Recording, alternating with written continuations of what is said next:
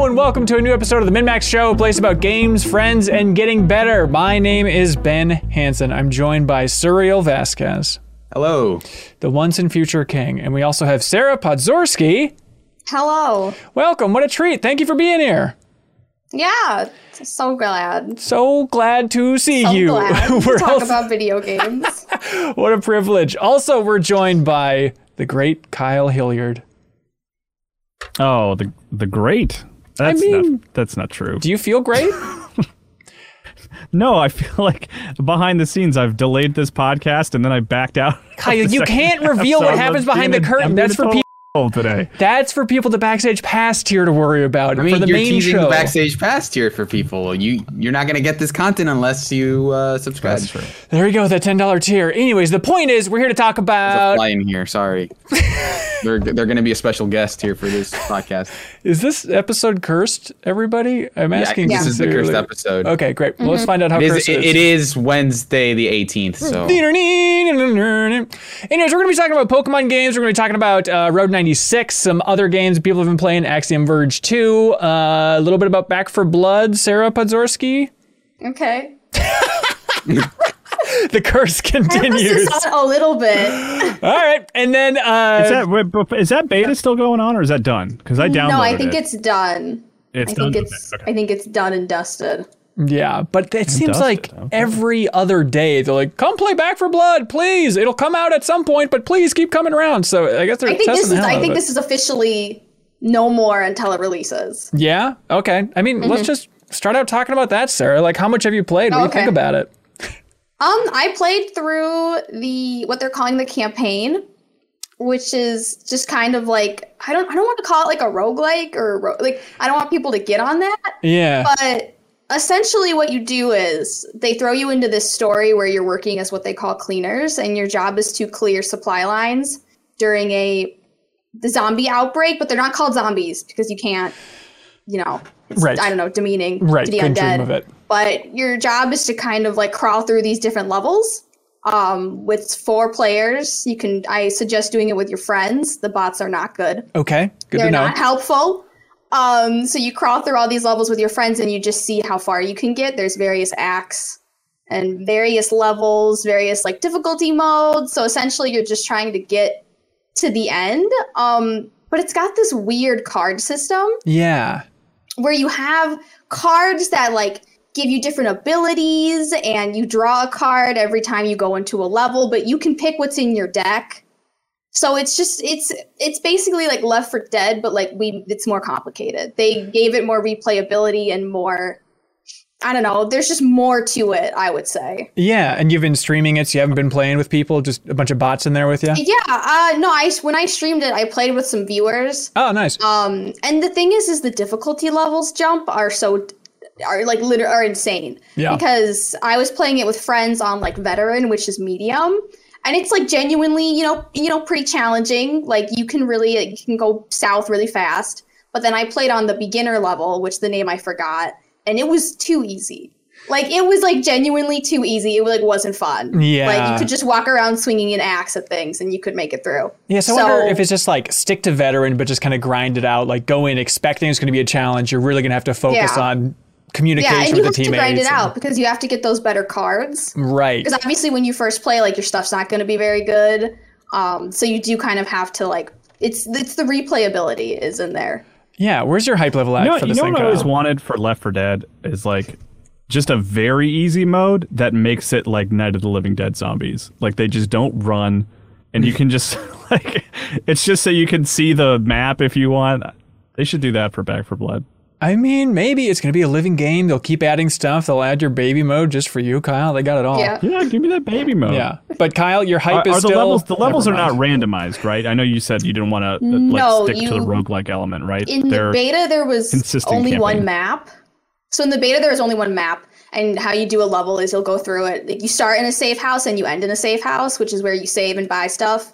You get like 3 continues to get through it. Okay. But... well, I like that. Like I loved in Left 4 Dead, like learning the levels, and like having your nicknames for each area. That you're like, we gotta be careful here by the stairs, that kind of thing. The monsters that's kind of like the random generation. Like on medium mode, you'll get more of the hard monsters, but where they show up, you don't know. Like, it's different every time. So you can't like prep for it or like practice and be like, okay, this would be something over here and there's something over here because it changes. Well, that's how it was in Left 4 Dead as well. But it's like it's just knowing the layout. I think was always part of the fun of just like getting that, like understanding where everything is was always. I enjoyed that part of the game. Yeah. October 12th, Back 4 Blood is finally coming out, and then that's the greatest beta of all, or as we call it, the final release. So everybody can look forward to that. It's going to be interesting to see the reaction when this thing comes out. Post-release beta. That's right. Let's see. Pokemon is the big news of the day, though. You can't throw a rock without hitting news about Pokemon. Kyle, did you wake up and watch this weird stuff? I didn't wake up for it. I mean, I woke up. I was doing a million other things, but I have watched it. So I don't know. Does that matter? Is that a detail that's important? When I watched it, I did watch it. Thank God. So, I mean, they ran down some Pokemon news. Sarah, your favorite, Pokemon Unite. Hey, we got Mamoswine coming there for everybody. And more Pokemon. There we go. A lot of rejoicing. But then they got to the juicy stuff here, talking about Pokemon Brilliant Diamond and Pokemon Shining Pearl, the remakes coming later this year in November. And just gave another look at those things overall. Like, it seems like a pretty conservative remake overall. Like, Sarah, I don't know if anything stuck out to you about what they were showing there. No, I mean, they really took a risk with like the art style of it. Yeah. But I do like a return to the top-down Pokemon a little bit. It is nice to see going back to top-down. Like, I'm kind of tired of open world Pokemon. So that was nice to see. And I think, I don't know, I might actually pick it up. Just because I miss my top-down Pokemon experiences. Yeah, as a fan of all things cute, do you get like some good squealy chibi vibes from this? Is this cute enough? No, okay. They're ugly. They're ugly. On like the chibi scale, I put these at like the bottom of like it's not, and it's weird because when you see them in cutscenes, like they're normal size. Right, yeah. They get skinny again, and I'm like, I'm sorry, like this is really confusing. I mean, they're going for the Final Fantasy VII nostalgia as well. Like, here's 8 different models for every character depending on what mode we're in. Yeah, whatever you're into. I saw, thanks to Ana Diaz, dear friend of the show over at Polygon, she wrote an article about Chibi Cynthia, who's like the final boss in the game, and apparently the internet has been freaking out about seeing her great return, which I was not aware. Apparently that there's this greater fan lore about her just being a beast and just like impossible to defeat in that original game, which I think I beat that game and it didn't stand out too much to me, but I'm sure it's tough. But I think it was a sign of the times that, like, Anna's article headline over there at Polygon was like, I'm looking forward to being crushed by Cynthia when Pokemon releases. I just assumed it was a weird sex thing. Not an on, I just assumed, like, this is the state of the gaming discourse. It's like, oh no, it's actually, she's just really difficult to defeat. Okay, like, actually, this is about the gameplay of a game. This is a revolution for gaming coverage these days. See, the brilliant thing about that headline gets to do both things. I know. You're in it because it might be horny, but then there's actually other kinds of substance there. That's why Ana Diaz is the ultimate brilliant diamond, I think, when it comes to writing headlines. Yeah. But I saw fans were dissecting, everything they showed, and it's pretty conservative overall. They have new stuff like, okay, there's the underground base area and stuff, and you can put Pokemon statues in there. And then what do they call these weird things? Pokemon hideaways, where basically underground areas where new Pokemon will appear that you can catch only there, depending on which statues you put in your underground base. Like, it's some sort of like calling card for the other Pokemon to come hang out underground or something. I'm a little confused. Yeah, I really look forward to checking out the tutorial and then not interacting too much more with that system. It's, they need something for the back of the box. They also have that karaoke game, right, where you can do a little song. I'm actually excited for that. That's like new, right? Game? Yeah, that's new. It seems interesting, yeah. And they have like mining and weird stuff thrown in there. Yeah, so I guess I don't know what the comparison is, but it didn't seem like super conservative to me. It seemed like they're adding substantive new things. Well, I think what stands out to me is just the art style is surprisingly faithful to the original. And then Hugo on Twitter, member of the community, tweeted at me that apparently dissecting like the map that they showed briefly, it looks like they're not including areas from Platinum in this release. Like, there's a resort area that's not in there yet. So it's like, oh, that's crazy. So maybe that's going to be like the DLC is adding like the Platinum additions to this generation. That feels like it would have to be free. Yeah, free content update later on. No, maybe not. I Look, guess. Kyle, are you going to really predict that? When was the last time we had an what we expansion live for a in? remake? Yeah, I mean, this is Nintendo. I mean, people will absolutely buy that. They're still releasing 2 of these games at the same time, Kyle. Do you think they're really going to be cheap on this? Like, they're going to get people's money any way they can. True. You can't dodge it. But yeah, it seems fun. I will absolutely go back and play that game again.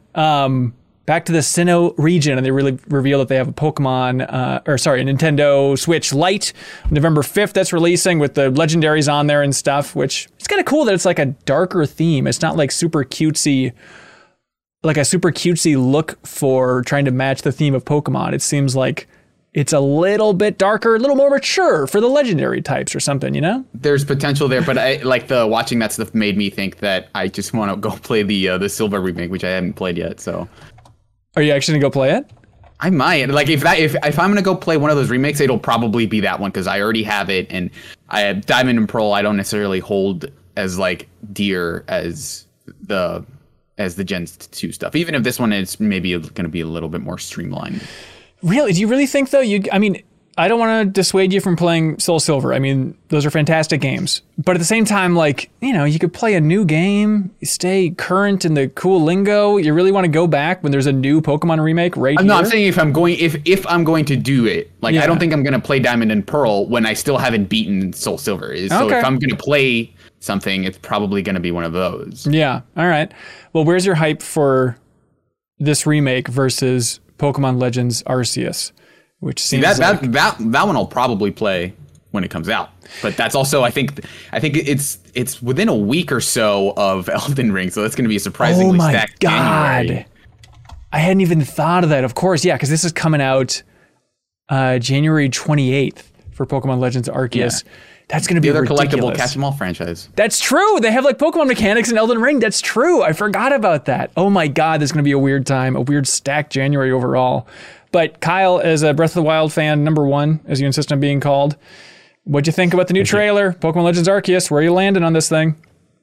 I am landing. I don't know. What's positive? What's a positive way to say I'm landing somewhere? I'm landing right in the middle. I'm landing on top of the mountain. I don't know. Okay. Yeah, top of the mountain. You're landing in the hype zone.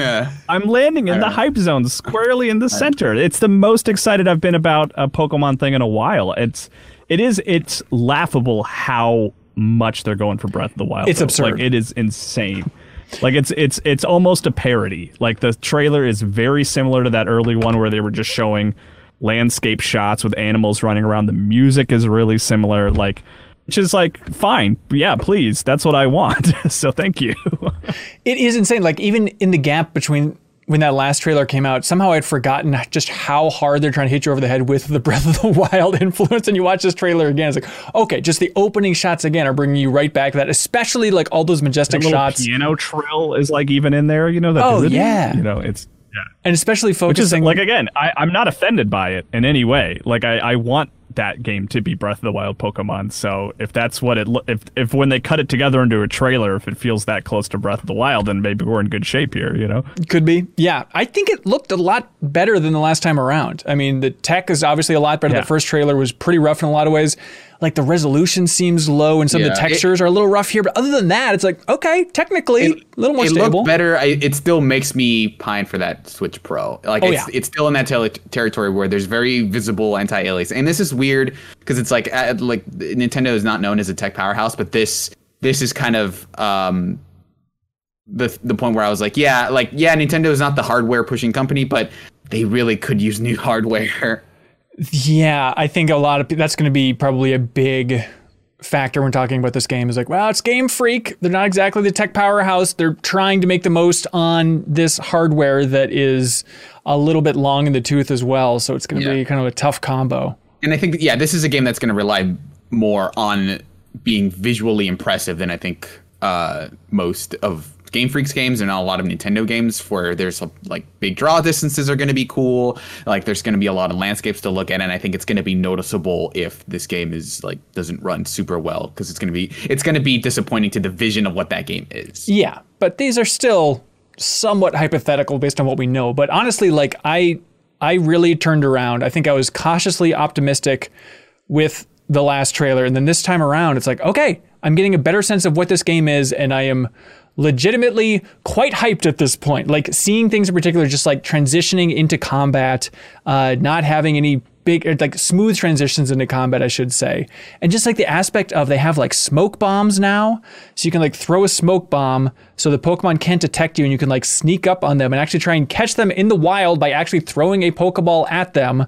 And they have things, you know, it's Pokemon, it's weird. They have things called heavy balls where it's like, okay, you have a higher chance of catching the Pokemon if you throw the heavy ball, but you have to be closer to them because you can't throw them as far. Like having some real gameplay mechanics to trying to catch a Pokemon should not be a revolutionary thing after this franchise has been around for 25 years, but somehow it feels like just a sensation to be like, oh my God, new gameplay ideas in Pokemon. We're actually going to have to go out and catch these things in a different kind of way.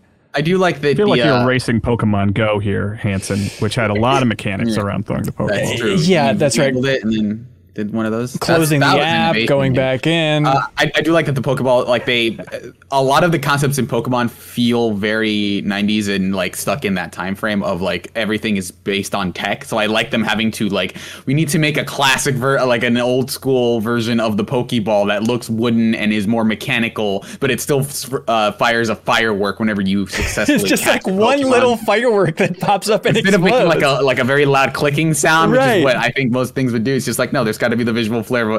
Of course, it is a fundamental to this piece of technology that it fire a firework when it confirms a Pokemon catch. Yeah, it doesn't have the red glow to it anymore. You got to have something, you know? It's such a weird thing. The other thing is that I almost expected them to go for action-based combat, and it seems like they're modifying it quite a bit, but it does... I did find it initially disappointing that it is still kind of like, okay, once you do that, now you go into RPG combat mode instead of like when you use this Pokemon, you can somehow issue it orders and have it, you know, be real time or whatever. I think I was actually surprised by how much they were shaking up the combat. I feel like for years and years now, we've been screaming like, please, Game Freak, do something with the Pokemon combat.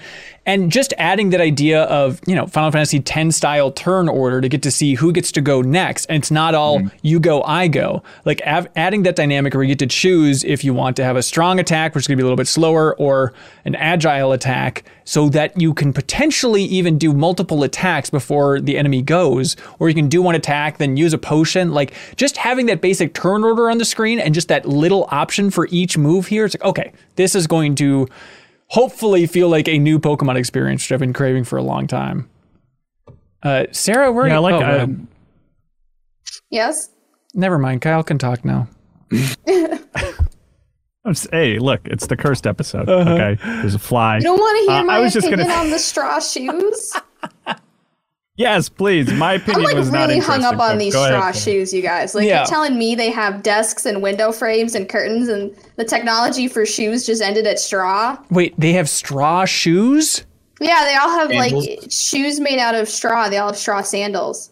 That's absurd. I didn't even notice that. See, you guys are hung up on the combat. Right. I'm hung up on like the ancient Japanese stuff. Like I'm gonna play it regardless just for that, but I'm like really hung up on these shoes. Not even like the cool new Pokemon? Like, hey, you got a funky version of Growlithe and all this stuff? I mean, they're cute. I mean, Okay. I wish they would push it a little bit farther. In the style of like ancient Japan and stuff. I wish they would push it a little bit. But yeah, I'm mostly excited for seeing more of the cultural environment of it. Because I've looked at so many empty fields with trees in them. Yeah. And they showed us one shot of the town. And like, I want more of the town. I want more of like the civilization. Because it's supposed to be about how humans interacted with Pokemon I don't know, BC, like before Pokemon. Before like, Pokemon Christ? Yeah. Before Or BP Pokemon. messed it all up, yeah. Yeah. Yeah. So that's all I really care about. No, it is interesting. It's so weird because they've said previously, like, okay, this is the time before gyms, before trainers. And I didn't even realize until I saw people talking afterwards on Reddit about like, wait, does that mean you're not going to be battling other Pokemon trainers in this world? And they haven't shown it yet, which is wild, but it seems like this is definitely, I think when this game comes out, it's going to be seen as a stepping stone to the next real generation of Pokemon.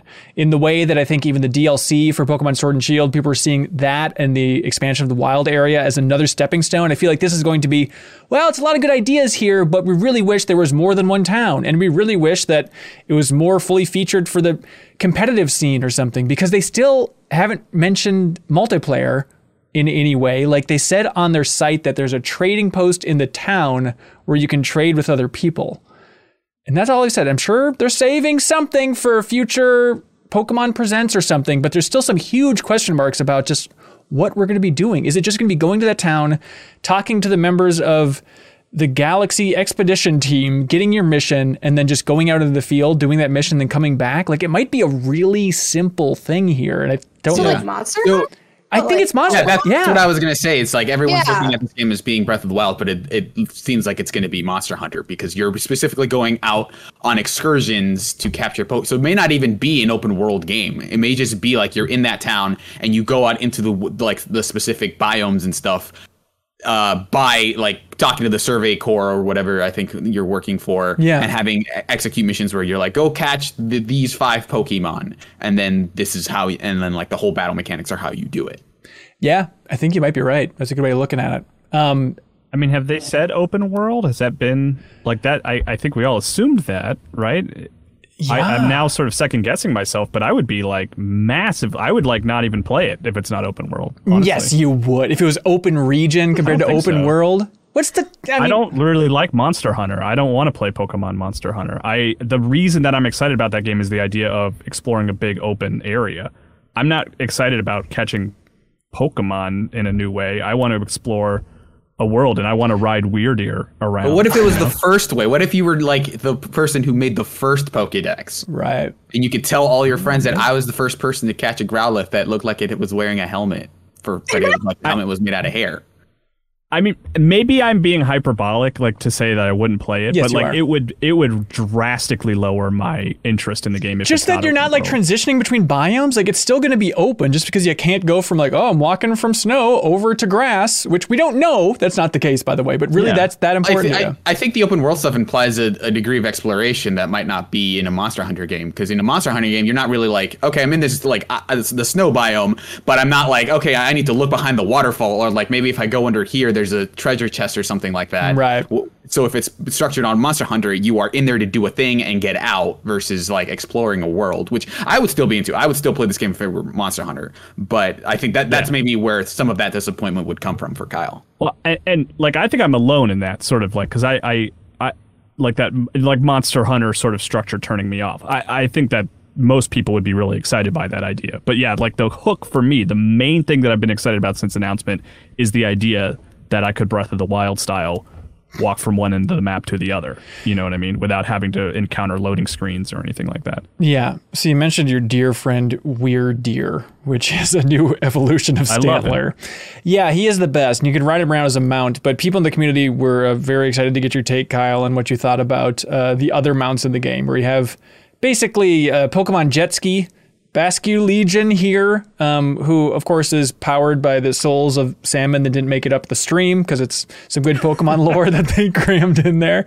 But then, like, the flying glider thing, it's Hisuian Braviary is the distinct variation here, and it's just like you got a whole flying thing going on here, Kyle. It's exactly your cup of tea.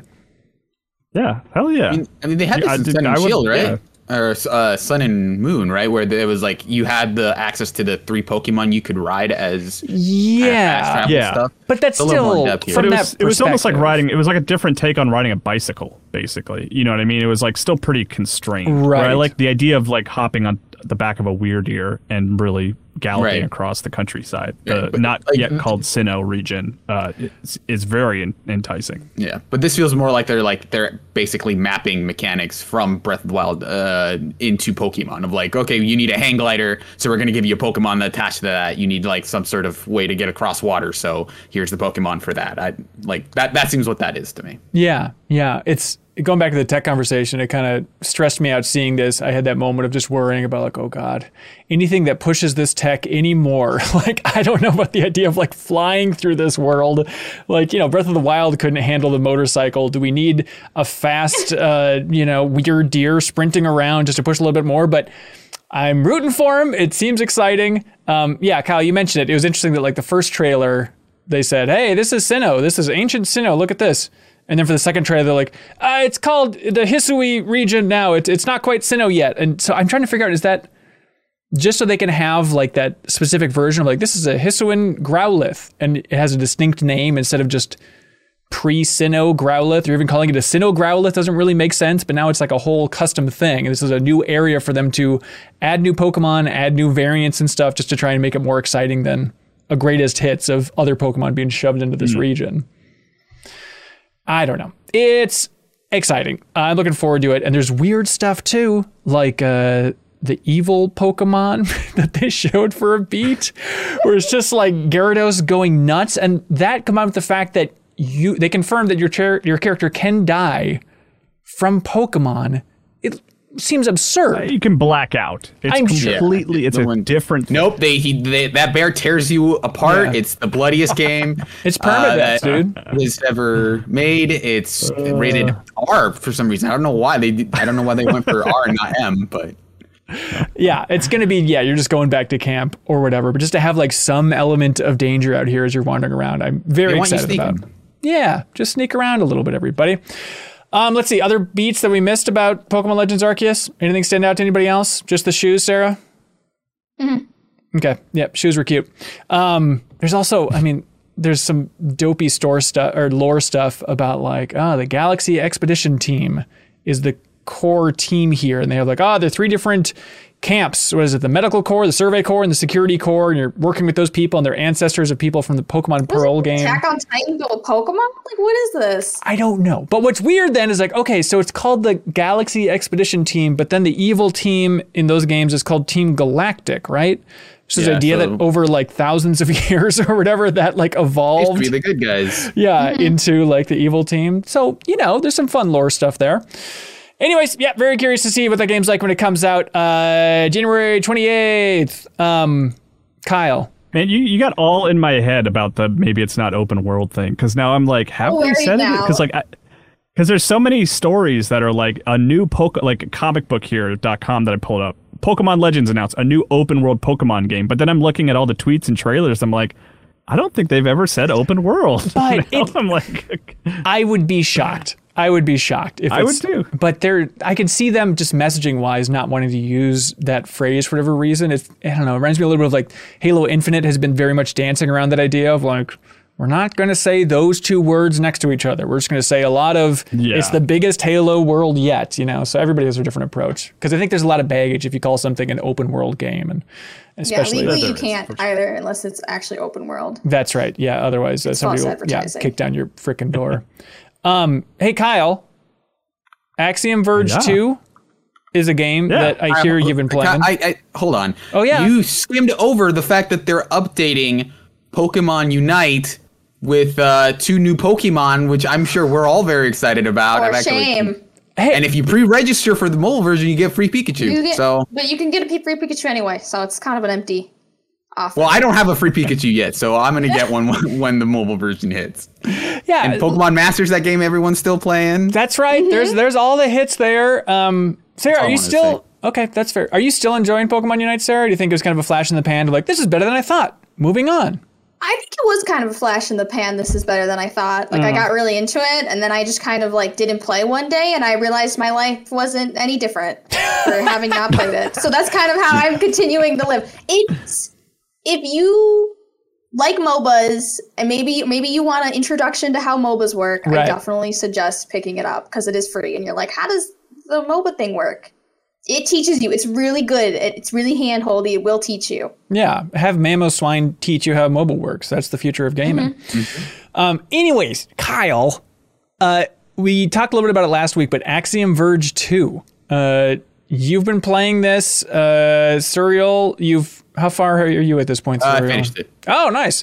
Kyle, your brief take was you saying, I'm a little underwhelmed so far. Yeah, I mean, Cyril, you full on reviewed it for Polygon, right? Yeah. Okay. So I haven't read your review yet, but yeah, I mean, I'm like 3 or 4 hours in. I think my map percentage is like 40 or 50% or something like that. But I am finding myself underwhelmed by it, surprisingly, and maybe it is a factor of me like thinking I was really gonna love it. Yeah. But in terms of like It's a number of like little things that are bugging me. Like a lot of I like the melee focused combat. I don't even know if there is a gun over the course of the game. I don't need one. But like a lot of the enemies that you face kind of jump up from the ground and surprise you. And it's not fun. Like, I don't like having to crouch to fight a lot. And that is what I feel like I'm doing a lot. And that's something I can get over. But then, like, the other thing that I'm running into is, like, it has this system where it shows you where you need to go, which is, you know, in Metroid, that's pretty common. It's like, it'll just put a dot on your map. Like, you haven't filled it out yet. It's just this floating dot that you head to. And on multiple occasions, I have been heading towards that dot. And then it's like, I'm like right up next to the dot and I can't get past it. And I hate doing this, but on a few occasions I've looked up and it's like, what am I missing? There must be some small puzzle I'm missing or something. And like every time it's been this item that I didn't get that is like totally on the other side of the map that I had no indication that I was supposed to be going over there. And I just keep running into that. And like I just feel kind of aimless. I feel like I'm not receiving what I need to progress. Even though it is like putting a pinpoint for me to travel to, I'm just like, I keep running into little things like that are just like rubbing me the wrong way. And it's just not really clicking with me. But then there's a lot of stuff I do like the music is great. The style is great. I like the action. I like turning into the little robot, which is where I'm at in the story now, is that I actually like turn back and forth between a human character and a robot character. And I have the ability to like grab onto ledges and pull myself up. That stuff's great and it feels good.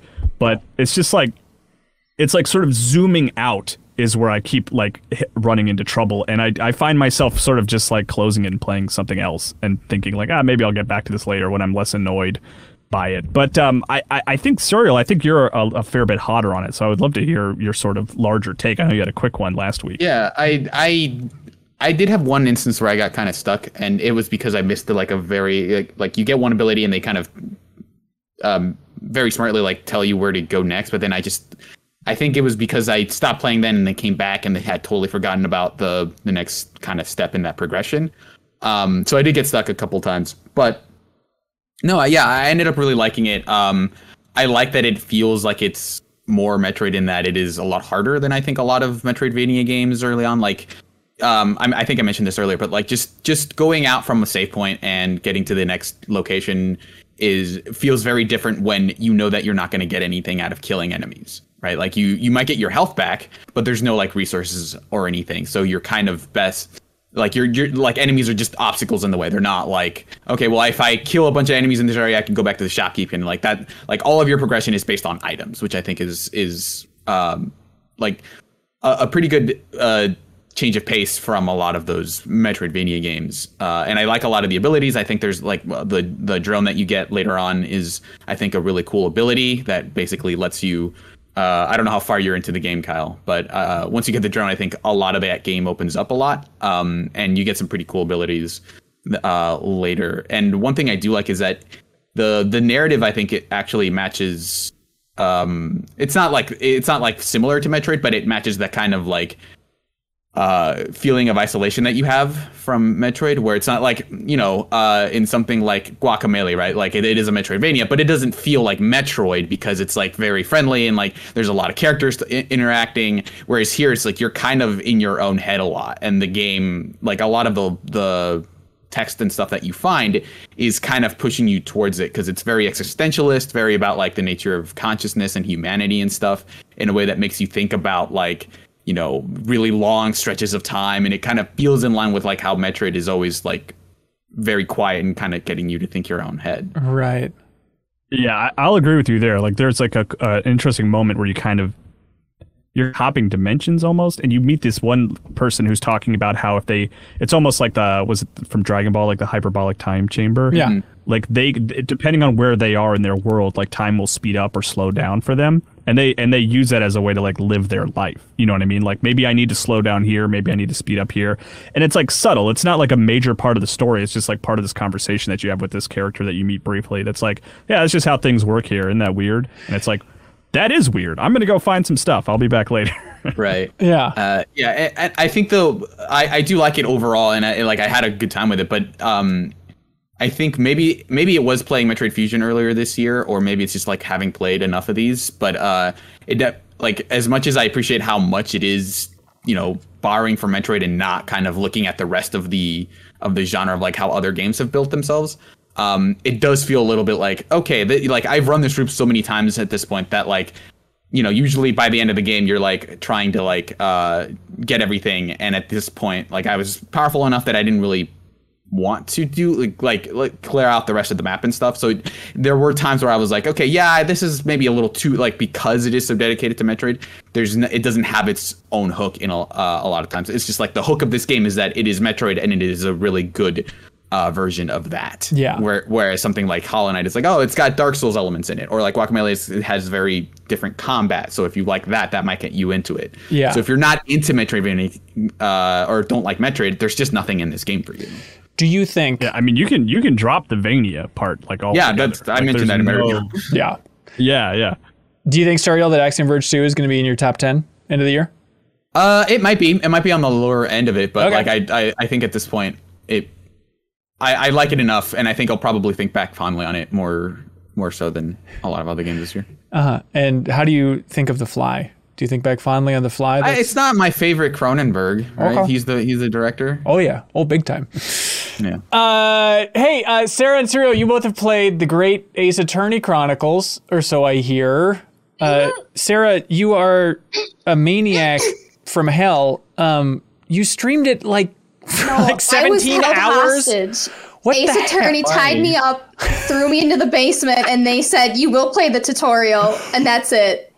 Did Wait. you try pressing the home button? You could just That leave. 6 hours was all the tutorial. Are you kidding that me? first case. Yeah, that 6 hours I mean, it's was the all first the case. tutorial. It's the first of 5 cases. Okay. And it by is hour teaching- 4, I was gonna turn myself into the cops. I said, "Look, put me in jail. Put me in jail. I don't care anymore. I'll go to jail." So it's like And at the very end of my 6 hours, they unironically looked into the camera and they said, "It's not about knowing the law. It's about believing." And that's when I lost it. Off the rails. Wait, is this just because you're streaming it, so you felt committed to like, well, we'll see through this first case / soft I wasn't tutorial? gonna cut it in the middle of the tutorial That because is- I wanted to meet Herlock Sholmes. Right. But I didn't realize I had to earn it. Well, I guess the thing is that like it is not like maybe not thinking of it as the tutorial and more like the first of 5 cases. It's like the first of 5 acts in that story. Like it's not like a thing where you skip it and then you go on to the real rest of the game. Like it is important. It is an important part of that story. All right, Serial Tutorial Defender over here. We understand how it works. I mean, I will say though, like as someone who has played a lot of these games, that first case is definitely like the longest of those that it has ever been. Oh, And really? it is the most substantial of those first cases. And I kind of like that about it because like the first case is always does feel a little bit more throwaway of like, if I've already beaten this and I'm replaying it, it's like usually fine to skip the first case, but you can't really do that in this one because it's integrated into like, there's a whole arc that runs across the entire game that requires that first one. And I think it's one of the better first cases in that it is interesting. There is an arc, like it has an interesting turnabout. I like a lot of the stuff that they do. Like the whole premise of the game is that it is like 20th century Japan in that first case at least, and you're being introduced, like this is a few years after they've introduced kind of like Western concepts in. So like there's a lot of language barriers that come up between the British Empire and Japan, and so like the way they kind of have like English people talking in the text is like cursive, and it's like nonsense cursive. So it's like that communicates like, oh, you don't understand this person because they're speaking English, which is interesting. That's fun. Yeah, Sarah, it seemed like you were doing a lot of talking about localizing and stuff when you're streaming the game. Like, is it interesting just from that history of Japan angle? I mean, I'm such a nerd for that kind of stuff that's what got me interested. Yeah. But it definitely wasn't enough to hold me in by like hour 4 of this case. It was getting kind of rough, but it is interesting that the decisions they make and the way they name people are all very on the nose if you know Japanese, and they do a really good job like localizing all of the characters. There is a lot of text. I simply do not recommend streaming this game because when I Sure. stream, I like to read everything because I don't want you guys to have to read it. So I read it. And by the end of it, I had like lost my voice because it's a lot of reading. So we definitely kind of, Ace Attorney and I had a misconnection. Right. I understand. A really bad first impression. That's fine. I do mean, think it's a it gets visual better. novel, right? I mean, Yeah. that's essentially Yeah. what that series Yeah. is. You know? And you But can the play it visual like novels I play are voiced. They're all voiced, fully voiced. Yeah, well, this Sorry, one the budget just does wasn't there. this one does have like a straight up story mode where you like instead of having to figure out like what piece of evidence should I present? What statement? Like the game will literally like play itself for you. Really? And, like, and it'll like go through like I think the way they just map it is just like inputs. So it's just like if you go to story mode, it'll go into your inventory, like highlight the right piece of evidence and present it. And so like weird. where it's like where on this diagram like is a contradiction, and then like the cursor will move over to it, and like the game plays itself. It's like actually like I've used it a couple times. It's actually pretty cool. It's like a Ouija board for getting you to the next spot. I mean, yeah. In general, sorry. I mean, where are you at overall with the Great Ace Attorney Chronicles? I really like it. I like a lot of the mechanics they introduce. Once you meet Sherlock Sholmes, sorry, Please show him respect. Non-copyright character, even though the character is public domain. Like you do an interesting thing. So like the first case is like all trial. The second case is kind of all investigation with a little bit of proof. But the way that they do that in the investigation areas is. So Sherlock Sholmes is kind of like, he is a Sherlock Holmes type character. Right. And so he'll make all these deductions, but they're all wrong. So it's like, be judging by this, but it's like he's like onto something, but he's kind of pinpointing the wrong thing. So he'll do like this like literal dance of like, like the camera's constantly moving around and like flashing on characters when even when he's pointing out like things that are wrong about them. So it's like, it's because of his cane that he looks funny, and when he's very clearly wearing an obvious like fake beard. And so it's like, you're okay. Well, Sholmes, I think you're onto something, and then you start kind of doing that whole sequence, like that dance sequence with him, where you're like the camera's swirling around you, and like you're moving around, and it's like actually it's his beard. That makes him weird, and then it's like if you look around, like then I'm going to use this piece of evidence here. So it's like you're kind of fixing his deductions for him, right? Which is really cool. And then the other thing they do is they have jury trials. And it's so far it's been mostly for show, but it's like the showiest version of a jury where like right beneath the judge are 6 jurors in the third case, which is where I'm on, and they all have like their like.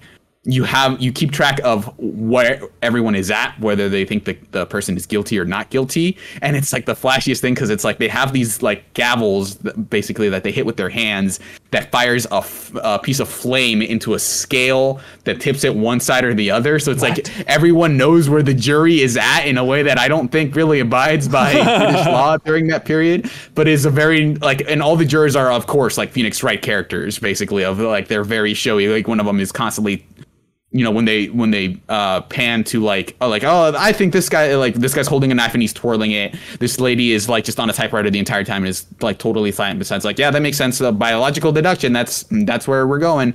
But then they use it as a mechanic, because at some point, like if all the jurors think that the person is guilty, then it's like, okay, you have one final chance to convince them otherwise. Right. And the way you do that is by finding contradictions in why they're guilty. So they'll be like, it's because of his I think it's because of his like the fact that he wore the petticoat at this time of day. And then it's like, he was out for his nightly excursion, says another juror. So it's like, well, you say it's day, you say it's night. So these statements conflict.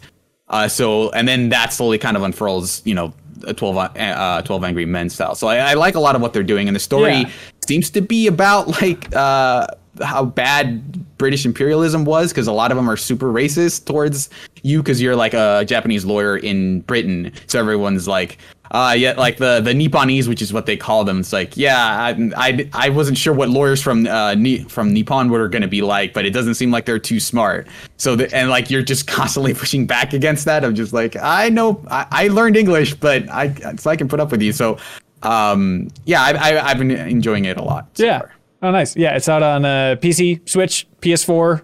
Great Ace Attorney Chronicles. Sarah, there's a game that you streamed on MinMax's Twitch account called Road 96. Yes.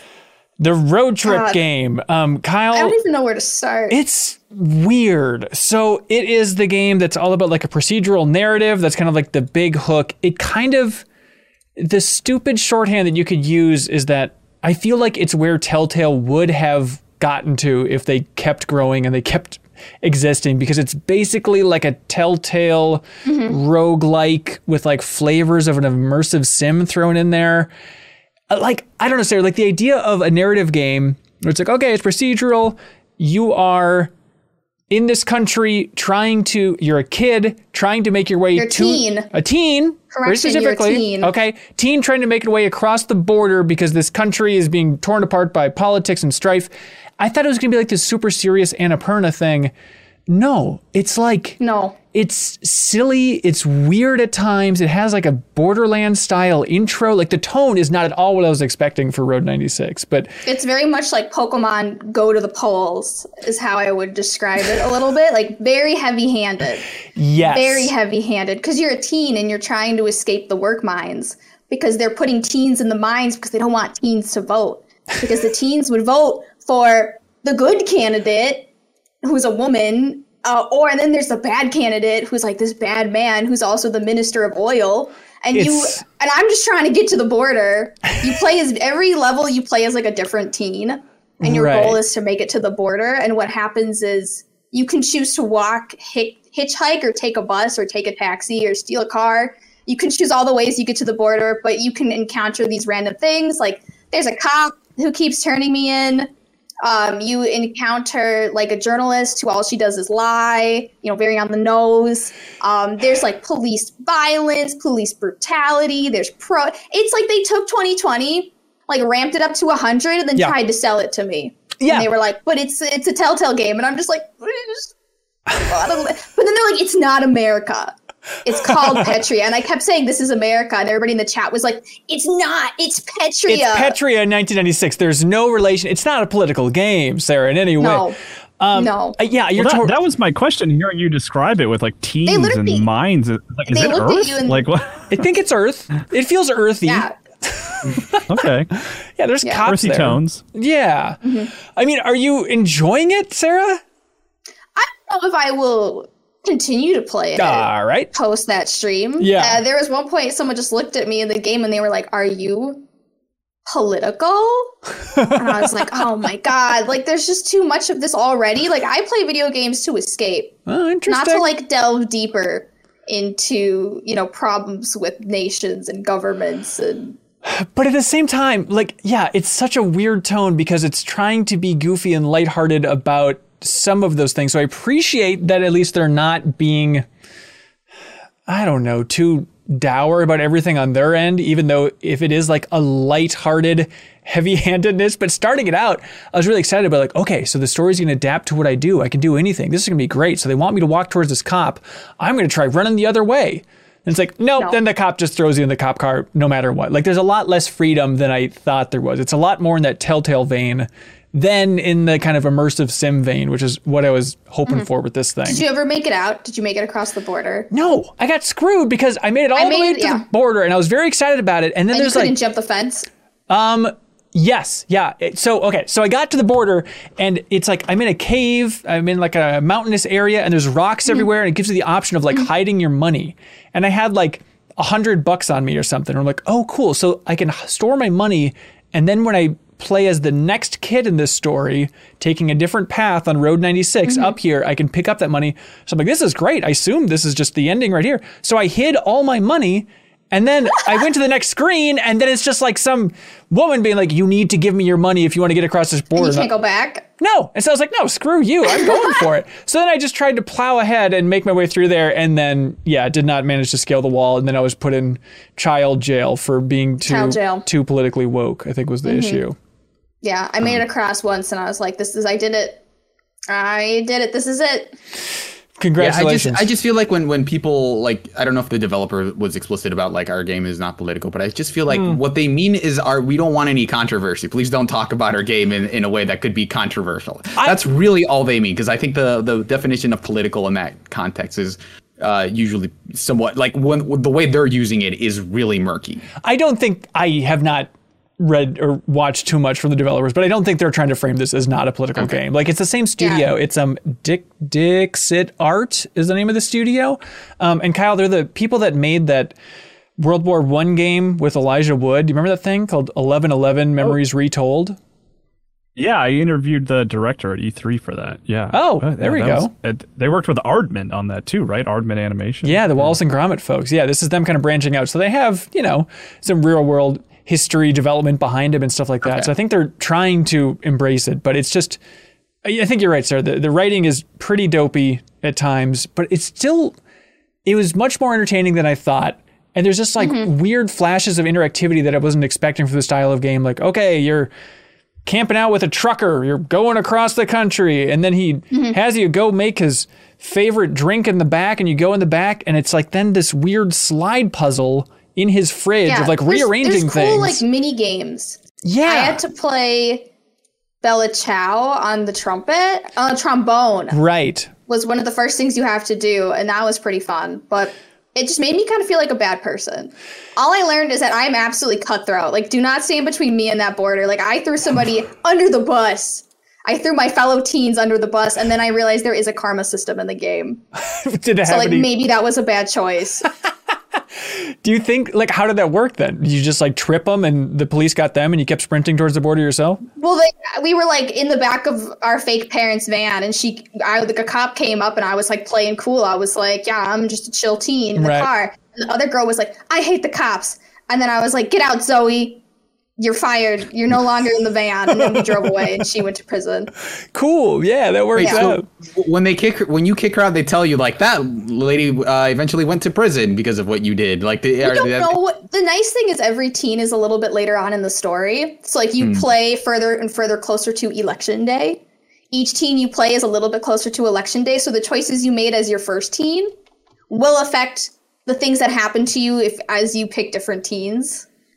So that's kind of cool to see. Yeah. But there's like 3 choices. There's like the fist, which is like action, the vote, which is voting, and hobo on a stick, which is, fuck it, I'm out of here. And I keep picking hobo on a stick. Like I keep picking hobo stick. I'm just trying to get across the border. Yeah, do what you gotta do. It's a cool little thing. I'm glad this game exists. I'm curious to see what Leo thinks about it, because I know he was really looking forward to it. He's a sucker for any procedural content, and the idea of like this procedural story is interesting, even if, it's a little bit more in the Telltale mold than I was expecting. But Road 96, it's on PC and Switch. It's interesting this year, just the bubbling up of these procedurally narrative games. Like, I don't know if any of you have checked out Wildermyth. Came out back in June, and I definitely want to play more of it. But the best way to describe it is it's a procedurally generated narrative tactics D&D game, which seems like a lot, but it's PC only right now. And so you have a certain number of characters. They're going to be randomized to some extent. And it's just a good lesson for if you only include a couple key ingredients, you can really connect to these characters. It's like, okay, I have this character, and you have the option then of, because it's all procedurally generated, it's all random exactly what's going to be popping up. But like, okay, this character has the option of going to investigate this fountain. Yes, I will go investigate the fountain. Okay, now the fountain turned this character blue. Okay, now throughout the rest of this campaign, this character will be blue. I have to live with those consequences. Or like, okay, this character over here was distracted because it saw a herd of centaurs running through the forest. Do you want to follow them? Stay too close, stay far away. So there's all these little options as you go along, and it can have like real consequences for your characters. There is permadeath in it as well. And then in the combat with the tactics, there's also consequences to those things. So it's a really cool D&D simulator that I want to go back to. I know that a lot of people love it a lot. Mike Mahardy over there on Fire Escape Cast has been raving about it. But yeah, it's called Wildermyth, and I need to definitely play more because I like all the ingredients there. Tactics I'm not crazy about, but the idea of having permadeath and like having these novel twists on these characters as a way to connect you to the story. Saying on Serial's getting Mike Penced by this fly in a way I've never seen before. I know why it likes me so. Yeah, well, you're the only thing living in that house, so I guess that works. Anyways, Wildermyth. I want to talk about it again in the future. Kyle, would you like to clap on out of here, dude? I would love that. Thank you for giving me that option. I appreciate it. Okay, bye, Kyle. I love you. Janet Garcia, otherwise known as the new Kyle Hilliard. Welcome to the podcast. What an honor. Yeah. Let's see. What's your favorite part about being Kyle, do you think? How much I appreciate gliders in video games, I think. Yep. Number one thing is loving gliders.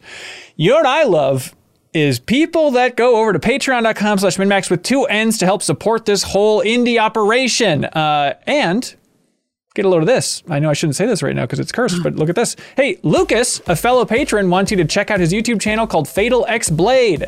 So head on over to YouTube, type in Fatal X Blade with 2 spaces, Fatal space X space Blade. That's so confusing to read out.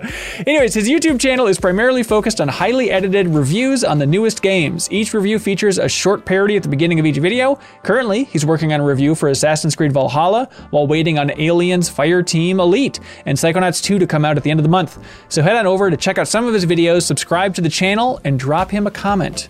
That is Fatal X Blade. Just jump over there and leave him a comment that says, thanks for supporting MinMax in a big bad way. Thanks, Lucas. Also, the wonderful folks at I Am 8-Bit want everybody to know about Dust Biters. There's a Kickstarter going on for this 2-player card game called Dust Biters. And I don't know how often you two or anybody here has tried to find like a 2-player tabletop game. Surprisingly difficult to find a great 2-player tabletop game. This one is really excellent. I know that they're supporting us, but genuinely, I love this game a lot. Like, we went on a big trip to Philadelphia over the weekend and brought it with, because like, well, if we have any downtime, we should play more Dust Biters. It is from a dream team of game developers, people that worked on Genital Jousting, Minute, Nuclear Throne, Sludge Life, Disc Room, High Hell, and they partnered with I Am 8-Bit, and their description is that Dust Biters is a 2-player showdown that's light on rules, but deep in strategy, allowing infinite ways to creatively slip out of tough situations or destroy an opponent or both. There's no math, dice, or tokens to keep track of. Every maneuver and act of sabotage unfolds through Dust Biters' hand-drawn deck of 21 different cars, bikes, and horses. It's basically a post-apocalyptic convoy simulator where you're laying out these cards. Each person has their own cards, and each card has its own rule about, okay, this can destroy the card in front of it, this one can destroy 2 cards to the back. So it's a lot of just little card logic as you're traveling through this post-apocalyptic convoy and cars are blowing up left and right. You get the theme, but it's very fun. So you can check that out at dustbiters.com and basically just buy a copy there because it's fantastic. And you can go to I Am 8-Bit's wonderful online store and use the promo code CATFISH, all one word, CATFISH, for 10% off everything on their online store. And Janet, get ready for this. Because I Am 8-Bit is so generous, they ship out a prize each and every week to the MinMax community, whoever has the best question of the week. And this week, they are shipping out Creature in the Well on Nintendo Switch, the physical edition of Creature in the Well. Name another podcast that ships out a physical Switch game. I dare you. Name one. You can't name one. So thanks to I Am 8-Bit, and you can help support them by going to check out their online store. So all right, we're going to remember our favorite question of the week, and that person wins Creature in the Well for Nintendo Switch. All right, ready to go, Serial? Yes. Goes a little something like this. Dudley Kyle Lawhorn writes in and says, hey, everybody, what are some games that you know are fantastic and want to play desperately, but you just do not have the skill set required to play them? I've been trying for a week now to get through Hollow Knight, but I just don't think my platforming abilities are up to snuff to make any real progress. Brutal. This is about every game, I think, for me. I really... It's doing the show really hard. Yeah. I feel like, especially not playing like NES games and Super Nintendo games growing up, I think about it every once in a while, like old NES games. There is just a block in my mind where I assume it is physically impossible for me to beat any old game. Like I have to like save scum my way through something like Mario 3 just to try and seem like a cool gamer person. Am I alone? Wow, you really just threw it back there. I was going to say like Sekiro or like the Dark Souls, but you're so concerned about not being able to play old games? I mean, it's new games too. It's okay. I guess it's just okay to let the past die. Is that the lesson here? It's okay. It's okay. Yeah. It wasn't made for you. Thank you. That's the takeaway. It wasn't. Don't feel bad, because I used to feel bad about that. Yeah. And it's fine. Whereas stuff like Sekiro is made for all of us, and we should all beat our head against the wall until we beat that final boss. Is that the lesson? I mean, once you get the mod that gives you the super easy mode, then yeah, it's made for everybody. Right, And that's a totally acceptable way to play it. I feel like for me, I tend to like, I know that my biggest example is probably Outer Wilds, which is a game that I played for now. I thought, oh, this is interesting. But I knew what that game was going to look like for me because I'm really impatient. And I think that is a skill that you need to play that game. So I knew that if I was like in a puzzle where it's like, A, you have a time limit on how long you can spend on this planet solving this puzzle, and B, it's kind of be one of those puzzles where it's like part of the satisfaction is not looking anything up. And like the whole point is solving all these puzzles under a time limit. And if you fail, you have to go back to that planet over again. I knew that was not going to be a thing that I was going to put up with for long. So as much as like when everyone says like, yeah, Outer Wilds is great, like I will totally trust them on it. I just don't think that like that game requires an amount of patience that I just don't think I have. I love that. I just can't believe you have the patience for Ace Attorney. But because all you do is read. I don't have to figure anything out. Is drawn?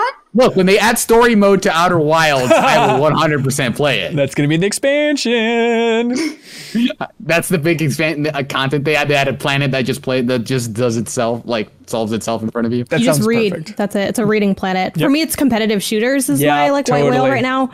But I also like am a big believer in like working through something if you want to get like good enough to play it. I don't think it's necessary, especially if you're just like a fan of games and you can just kind of play whatever you want. But given our field, I really try to be able to form an opinion on everything. So I'd like to get into that space. It's just like a lot of work and like it's all twitchy. And then like I gotta get a mouse and I don't want to do all that right now. So it's low on my list. But I think barring legitimate physical limitations, given enough time, anyone can get anywhere with any game.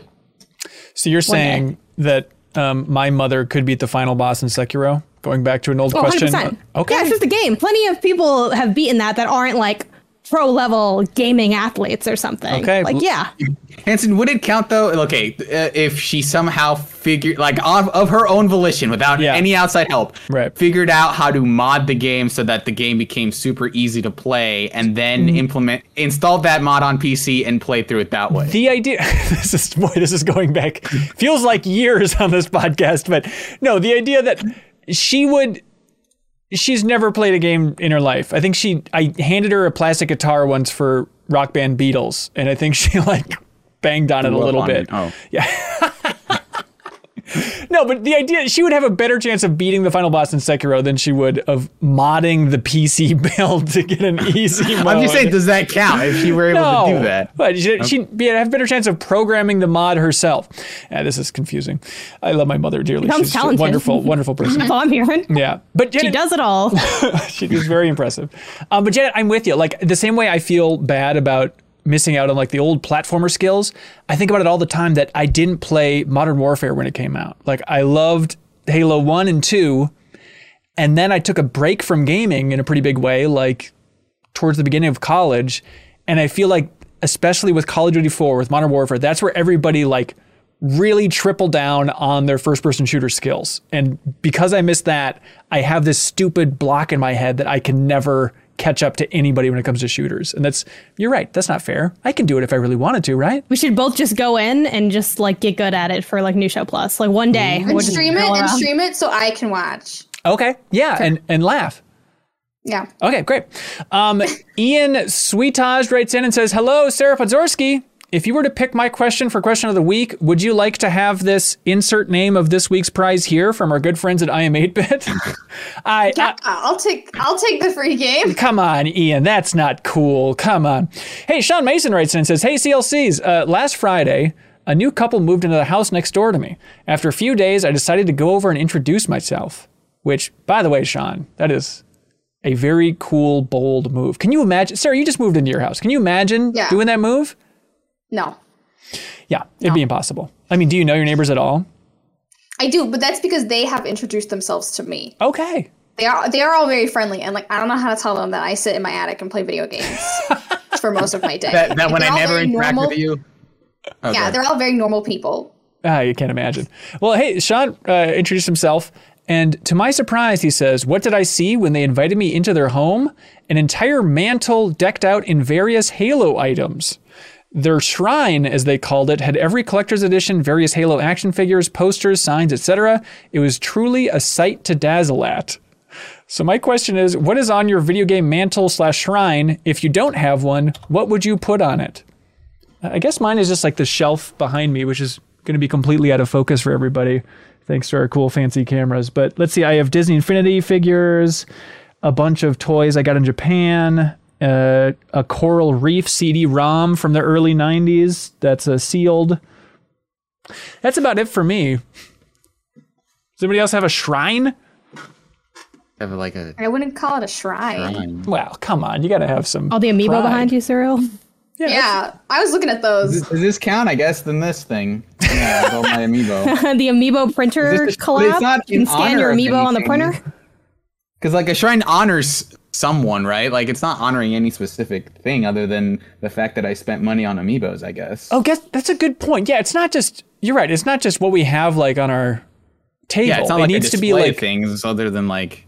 I guess if you want to come back to it, it's like I like all these characters, so this is like they're all mini shrines for the fact that I like these characters, but it's like it's not in honor of anything. It's specific. Yeah, my T-shirt isn't a shrine to every company on it. You know, like a shrine. You're right. We should be more strict with a shrine. It needs to be like honoring one focused thing. It's funny. This is where we get serious. This is the one sticking point. For me, I guess it's this little. It's only a little square, so I feel like it's a starter shrine, you know. But my Jack and Daxter collection, where I have all the limited run collector's editions of Jack 1, Jack 2, Jack 3, and Jack X with the little figurines, and then I have I have the game collection on PS3. I have the games individually on PS2, and from Fan Gamer, I was gonna say Fan Buy, but that's an outlet. From Fan Gamer, I got the vinyl of the soundtrack, and it's like it has such cool art. And no, I don't have a record player. I'm one of those people that has like vinyls and no record player, but I'm gonna get one at some point. And then it's gonna be this, and then the Frank Ocean album. The only two vinyls I have. The listening party is gonna be wild, so can't wait for that. I just realized I'm staring literally at a shrine. I'll go get the pieces. Okay, Sarah, you talk about your holy shrine, please. Thank you. So what I have, this is show and tell. I have like my first ever Game Boy that I've been carrying around since I was like 6. So I have my Game Boy. I have like my favorite games. I have a extra large DS that I took from the A4 offices that I'm borrowing. And then I have just like here's a ticket to the Video Game Awards. Like here's some tickets to an Undertale concert. Like it's more of a shrine to me actually, and how very interesting I am as a person. And then just very collection of pins that I've collected. So yeah, that's mine. It's work in progress. So I realized that I accidentally created a shrine to Jurassic Park on The tracks.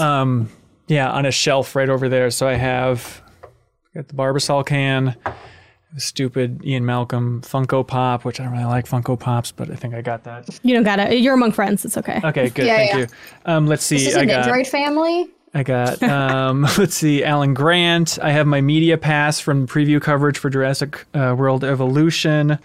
I have a Universal Studios Jurassic Park thing with my name on it. And then I have an inboxed Ellie Sattler action figure as well. Also this other weird dinosaur thing that I found at a garage sale. So that's what it is, Sean. That's how you create a Jurassic Park shrine, is all the good ingredients. And one unrelated thing. That's right. Hey, Robert Key writes in with a similar question. He says, what's your least favorite shrine? No, he says, hey, Ben and gang, Game Informer Winter 2018 intern Robbie Key here. Hi, Hello, Robbie. He says, I'm extremely blessed and got engaged last week. Quit bragging, Robbie. Congratulations. My now fiance and I have been building a house, which will include my very own game room, and is the part of our home I admittedly am the most excited about, of course. In your current gaming setups, rooms, etc., what are some things you love about your respective spaces? So forget the shrine business, just gaming spaces. What are some good do's that you'd recommend for other people? 4-monitor streaming setup. 4-monitor? Thing I have 4 monitors. It kind of loses its cachet when you find out I share this desk with my boyfriend. But before you knew that, I sounded like I had a very good thing going for me. That's before true. You find out 2 of the monitors are his, we combined our desk and like computer parts and stuff. But yeah, I love it. I use one for gameplay, one for Streamlabs OBS, one for Discord, and then one for Chrome and stuff. So I can like see everything. It's very content specific, but I like that element of it. And then in the past, it's super, and I know some people might get offended because you might live in a space like this, but I think it's very ugly looking. But in the past, I had a living room with 2 TVs. Right. So me and my boyfriend could console game at the same time. Yeah. That's and it looks dumb, but it works. And I'm like, you know what? This doesn't look good. And I'm okay with that today, you know? And I've seen other couples try to do it. Like I tweeted out like, hey, how do y'all console game with like your partner? And every iteration is just like a different form of ugly. And I'm like, you know what? That's okay. It's pretty awesome when you use it. So that can be fun. Yeah, I'm jealous. It does seem fun to have like that side-by-side thing so you can just play games together and like look over to see where the other person's at. It's kind of like your own personal extra Twitch stream in the house, right? It's just like, oh, I'm going to learn about this other game while I play my game. I think it'd be cool. I'm jealous of your setup. Sarah, you got a similar deal? I mean, the issue is if you're on like a Discord call with somebody else, you can't sit next to them or else you'll echo. So it's two separate offices is what I'm gonna have to do. Like, do not invade my space. Wow. Yeah, two separate. Get out of here. Okay. But I don't know. My setup's like it's not like, what do they call it? Like PC Master Race, like really cool. Like if you from here, it looks really good. But if you saw like what I was looking at on my desk, you'd be like, what the hell? Like, what is wrong with her? I have a bunch of controllers. I have some chapstick. So don't get too hung up on, what it looks like. I also have the same thing. Wow, everyone's on top of this. Yeah, I don't know. Just make sure it's cozy, Robert. That's the key. And get a good chair. Yeah. That is really all that matters. Don't go for some gaming chair, honestly. Ignore the fact that I'm sitting in one right now. But don't be lured in by that idea. Just get a good, comfy couch more than anything, right? That's what you should be looking for. Or a desk? Well, I think he's... Oh, for like a gaming setup in general. I always assumed it was like for... Okay. Yeah, I think he's probably talking about like a full room, probably more of like a living room console gaming type space, I would imagine. But just make it cozy. Let's see. Manic Pixel Dream Boy writes in. Hello, Manic Pixel Dream Boy. Nice for you to be here. He says, "Hey everybody, I was reading up on the most played video game music on Spotify, as I recently started getting really into that scene. Anyway, let me tell you, I was shook by what I saw. I've included the top 10 most played video game songs on Spotify. What do you believe makes the list? Not your personal favorites. What do you think are the legit top 10 songs played on Spotify?" Whew. These are... Whatever the main Zelda theme is. I forget the name of it. Name my personal favorites anyways. Yeah, let's see. Is there anything from Wind Waker? Is there anything from Legend of Zelda Wind Waker? Okay, there's nothing from the entire Zelda series here. No, there's no Nintendo on there. Because Nintendo doesn't put this you're right. Oh, that's true. They don't give it up. What is it, like something from Undertale. Stuff? That Undertale stuff. Oh, Undertale. Ooh. Solid guess, Janet. There is no Undertale in the top 10. Halo. Really checking out Good here. job. Some Halo Sarah, stuff on there. Halo 2, Halo, the Mjolnir mix by Marty O'Donnell. Shocked. That is number 10. That's at 23 million plays. Did they make the Fortnite cover of that one Kanye West song? The one that we Chug Jug? The Chug Jug? Chug Jug? Nah, Chug Jug's like all in the streets. Like that ain't gonna be on Spotify. Okay. Yeah. If that were on Spotify, I feel like that would be the number one. I feel like it would be number I one. want to as well. see the YouTube. I think it is on rankings. Spotify actually, Oh, really? but I don't think For it's this, probably not on the list. I bet There's also a lot of covers of stuff. Yeah, I bet the YouTube views are similar. I don't know what like the most listened to video game song on YouTube is, but let's see. There are, out of the top 10 here, 4 of them are from one game, which is really interesting, including the number one song by a mile is from this game. Obviously, huge game. I love the soundtrack, but it's like a very yes. Yes, the Sweden song from Minecraft, which is just like that starting like dun, dun, dun, dun. Like that song is at 77.5 million views, or I'm sorry, listens, and it's also number 2. Number 3 is Doom Rip and Tear by Mick Gordon, and then there's some Last of Us in there, and Assassin's Creed 2 Ezio's Family is number 9 at 25 million, but it's absurd. I'm surprised to see Assassin's Creed in there. I just feel like no one, not to say that the OST isn't good, but I feel like that's not as talked about. Yeah, maybe it was. I think for the older ones in particular, like Ezio's Family for Assassin's Creed 2, I think it was definitely the heyday, whereas now it seems like people mainly talk about good Assassin's Creed music if it harkens back to Ezio's Family in some way. All right, thank you. Tom Blackburn writes in and asks, what mythologies would you like to see explored in games? Greek and Norse are pretty played out at this point. Yeah, we probably have had our fill for Greek and Norse stuff, right? Aztec and Mayan. Yeah. I'm Mexican, so I think that'd be cool. I know there is that one upcoming indie game. Oh, I forget the name of it. But Like the temple run? No. It's like, I have no idea. I'll try to look for it, and if I find it. People, isn't it? It's by, you know what? It's by the people that made a game right before that was also based on Mexican lore, and it had to do with like running specifically, and it was kind of a platformer, and it wasn't that good.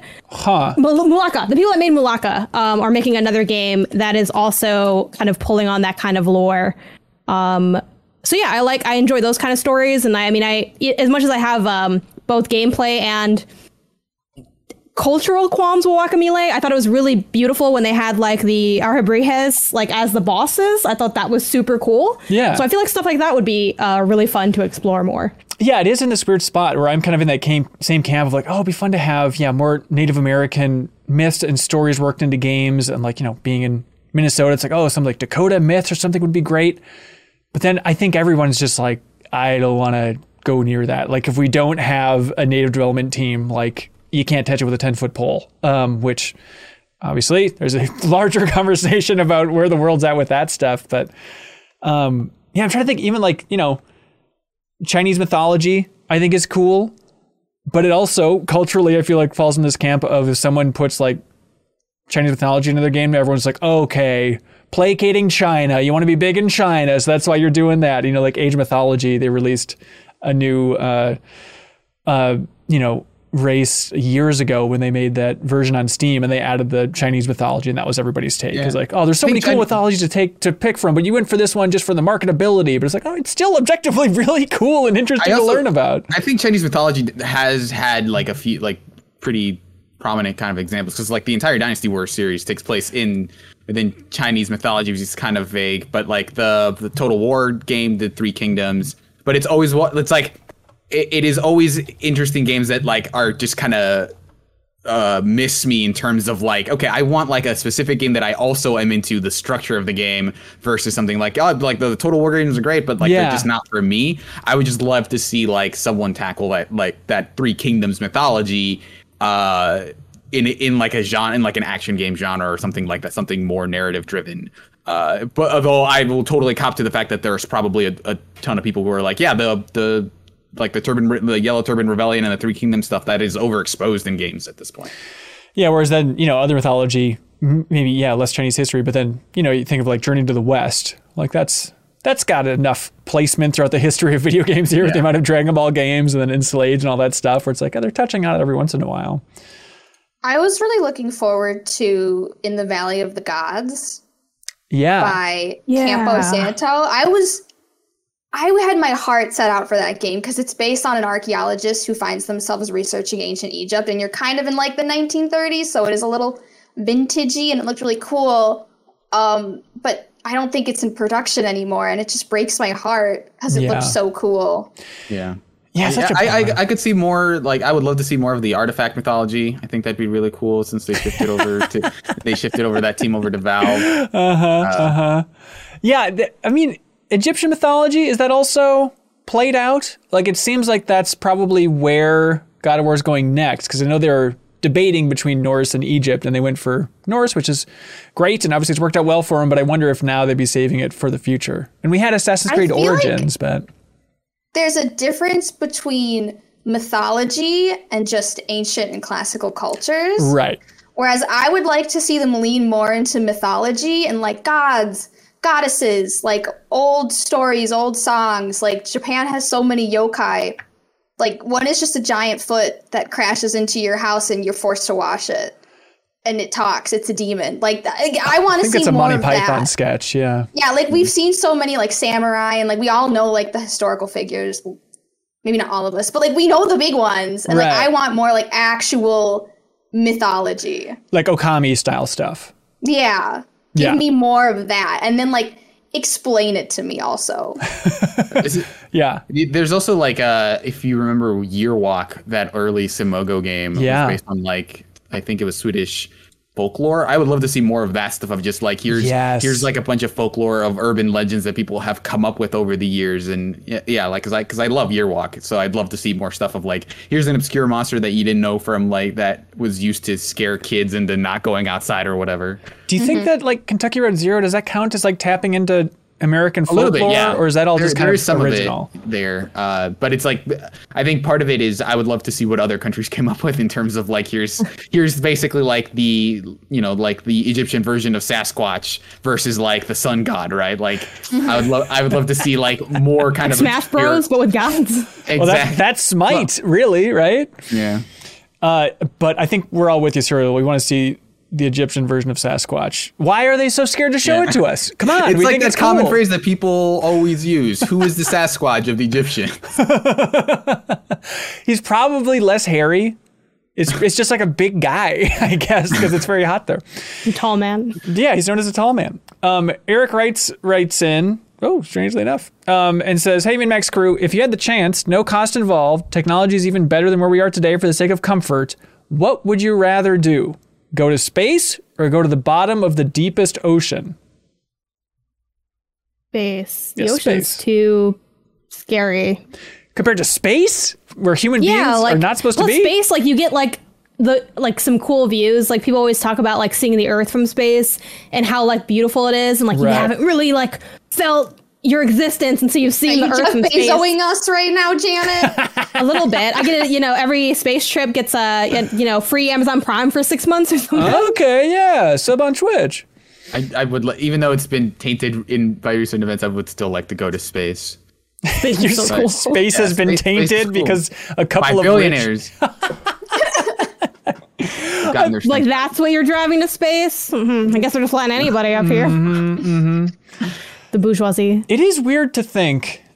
I mean, I guess we're not supposed to be in the deepest ocean either, but just like there's something cool about going to space because, I'm not saying devoid of any higher power stuff. I'm just saying it's such a weird idea. The idea of like, we're just going to keep sending ourselves into outer space, a place that by no right should we be in. It is not designed in any way to sustain us, but it's like, screw you.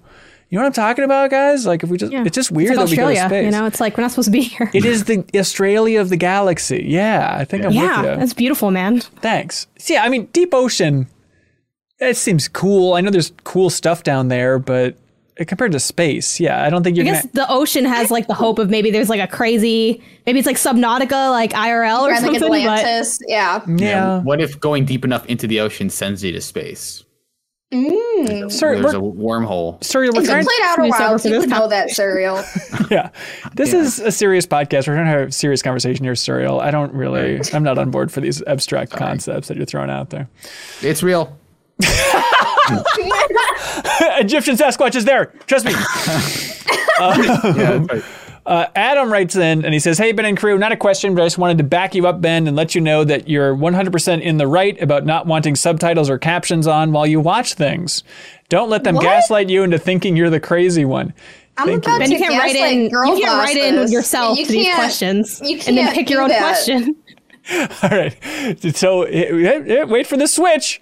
Adam, thank you for being so generous to me and writing in to tell me that I'm a genius. Turns out I was completely in the wrong here. We had a Twitter poll after the last episode of the podcast asking just simply captions or no captions. 67.8% said captions, which blew my mind. I am in the very strong minority here, so... But then you felt compelled to pick the email that was like... I know. Well, I wanted to have a twist. Podcasts are all about a series of reversals, Surreal. Talk about podcasts. That's us. That's right. Yeah, like the podcast started out bad. Now it's good. It's always like a little flip. The first 6 hours of this podcast are pretty good as long as you don't assume it's supposed to be the tutorial. Right, it's not a tutorial. It's a story. Hey, Interata writes in, "Hey, Min-Max, everything going on with Abandoned regarding its marketing, the teaser they put on Twitter being the same in the app, the constant trailer delays, etc., as well as hearing that they have also hyped up other games only for them not to come out, has me wondering, when does Sony need to get involved and come out and say something about this game?" So if you don't recall, if you didn't follow this saga, I think we touched on it briefly in the podcast, but there's this game coming out called Abandoned, which is an indie game that Sony was showing off. Like they show off a bunch of indie games on the PlayStation blog and all that stuff.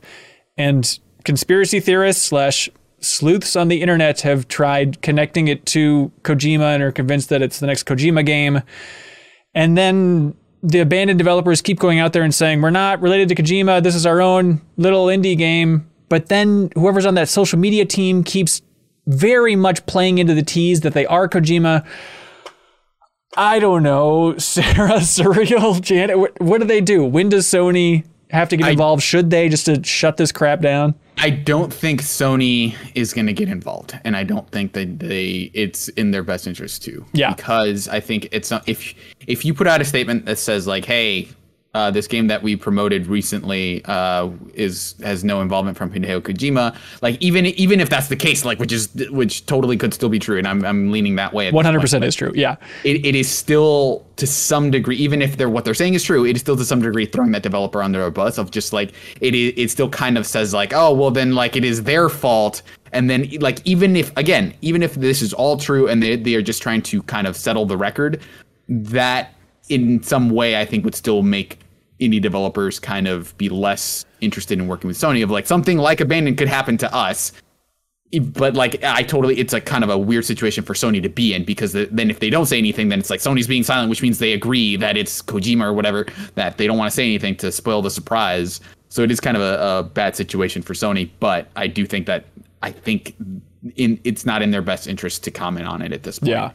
And I don't know how much Kojima himself has said. I don't think he made a statement saying like, hey, I am not involved in this game. Because I feel like if something's going to shut it down, I don't think that would. But that would be like, hey, I just want to go out. Like Kojima needs to swivel that chair around and say, hey, guys, no, but seriously, this ain't me. Yeah, I feel. I'm trying to remember if he has mentioned it. Maybe I just haven't seen it. He's too busy tweeting. He's been tweeting important stuff like "miss them" with a picture of J.J. Abrams and Oscar Isaac. So he's pretty busy on Twitter. He doesn't have the time to mention this. Do you think sincerely any other indie team out there is trying to now seed their game with Kojima hints?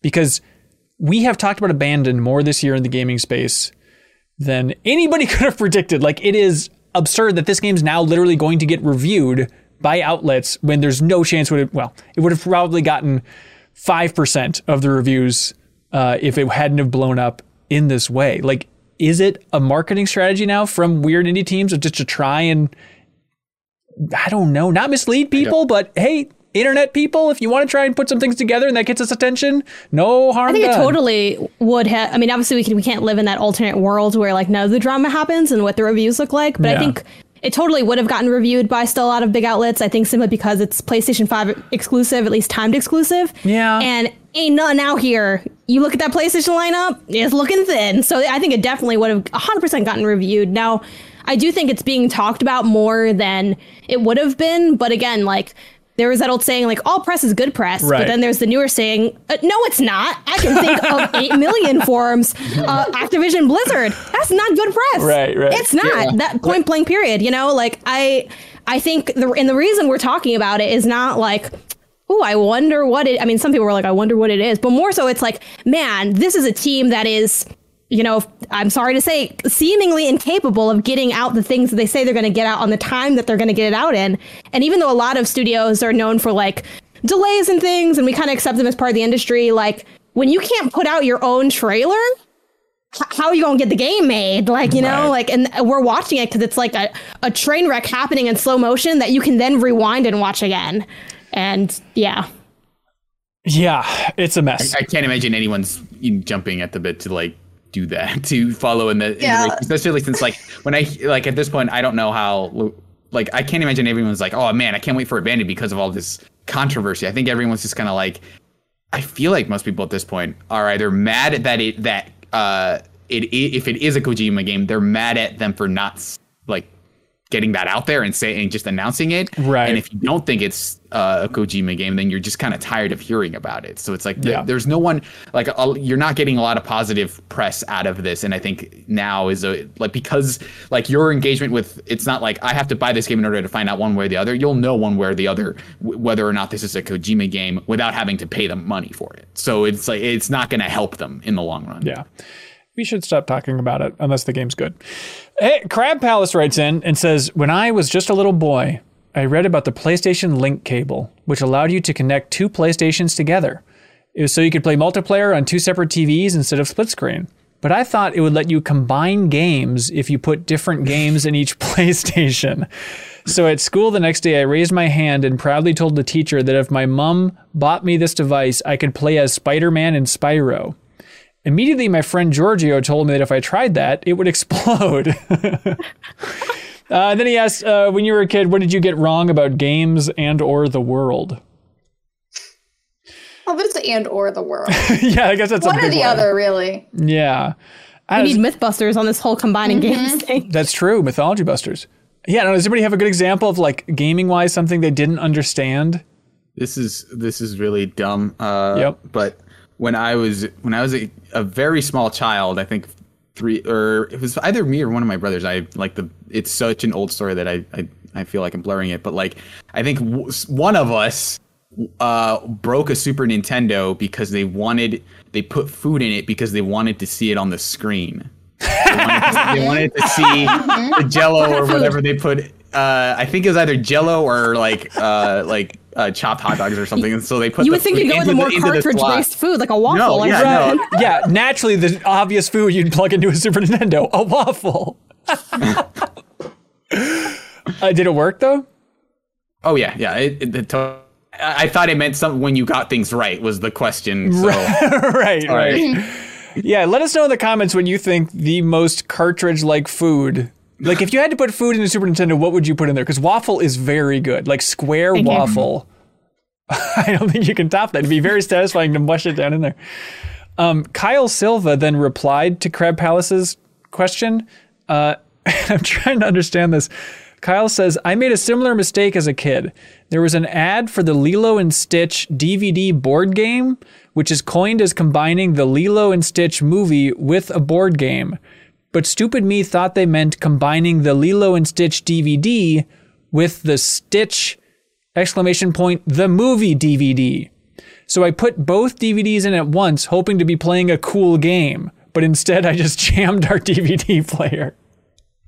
That's horrible. Oh, I remembered one. Yeah. When the PSP first came out, and I saw UMDs for the first time, I wasn't sure how they worked because I guess I never saw any of the marketing material where you just put it in like the whole way. Which I guess this is weird, but if you're like, I don't know, younger or just didn't have a PSP and didn't see what a UMD is, it's like in these little cases, like these white cases, but you put the whole thing in there, and I was like, do I open this? Janet, does anyone know if I open this? Totally. And then I started opening it, and I'm like, it's too much resistance, and I'm like, screw it. Oh, and then when I first got my Switch, which this is a very new modern story, I put the straps on backwards in my haste the day I got it, and then I had to look up on YouTube how to remove Joy-Con straps from opposite, and then I looked at some random video from Australia because they had the console a few hours before me, and they're like, this is how you do it.